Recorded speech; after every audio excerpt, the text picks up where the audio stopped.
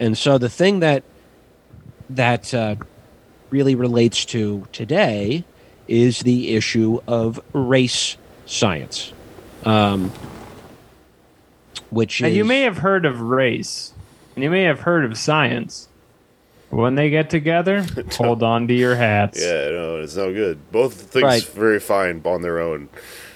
yes, but the beaker that they're yes they should be keep in individual beakers when you pour them into a third one that it's Mentos and Coke, baby. It's Two explosive. great tastes that should not be mixed.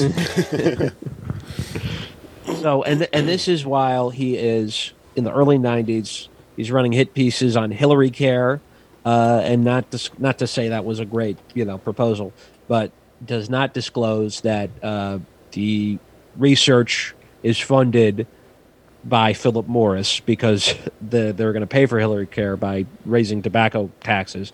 So he's just doing this sort of in his mind he's keeping America and the political system from veering too far in a utopian direction, where people have slightly less bankruptcies for getting health care.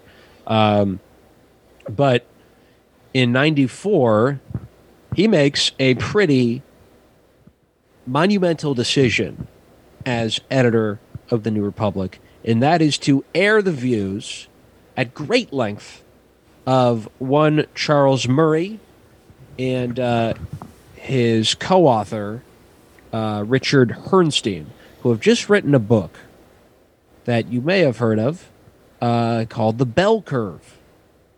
And what the Bell Curve says, what they try to say, or they claim they're saying, is that both environmental and genetic factors go into forming intelligence. Which on its own, kind of a hard statement to debunk, right? But if you dig I see nothing wrong with that. yeah, but Keep going. if you look at the blurb that was on the Bell Curve, it's about race and IQ.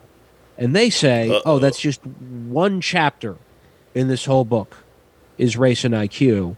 But the implication is pretty heavy that they're drawing a link between the two things and saying that,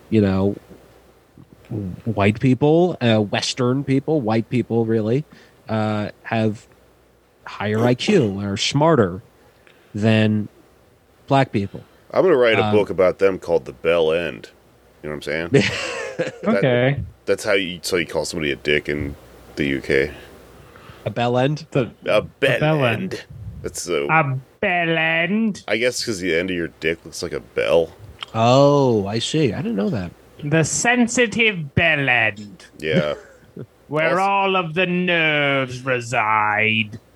Also, calling someone a Bender, like the robot, is like the robot. a homophobic slur. Here it means Really? you're having a really good weekend, or you're the robot. Yes. That's like if you say they're bent. Which actually, now I'm kind of confused because the chant Bernie Sanders no surrender, 4-day work week, 3-day bender 3-day bender came from them. So did they mean 3 days of homosexual crap? 3 days of homosexual delights. That's right. That's what the Sanders campaign was offering. That will be mandatory. Yeah. This could be us. Oh, okay. All Wait, right. that came from the UK? I think so because I think it was a Corbyn thing first. Because I was really drunk one night and I tweeted it, and some British guy was like, "No, we tried that over here." It was after. Not a good look, my gentleman. I know they did. Oh, Jeremy Corbyn. They did them all. Yeah. They did them all. But this is all to say the belief is that because white Europeans took all of their stats out of their teeth, they then had extra stats they could put into IQ and test taking. Yeah.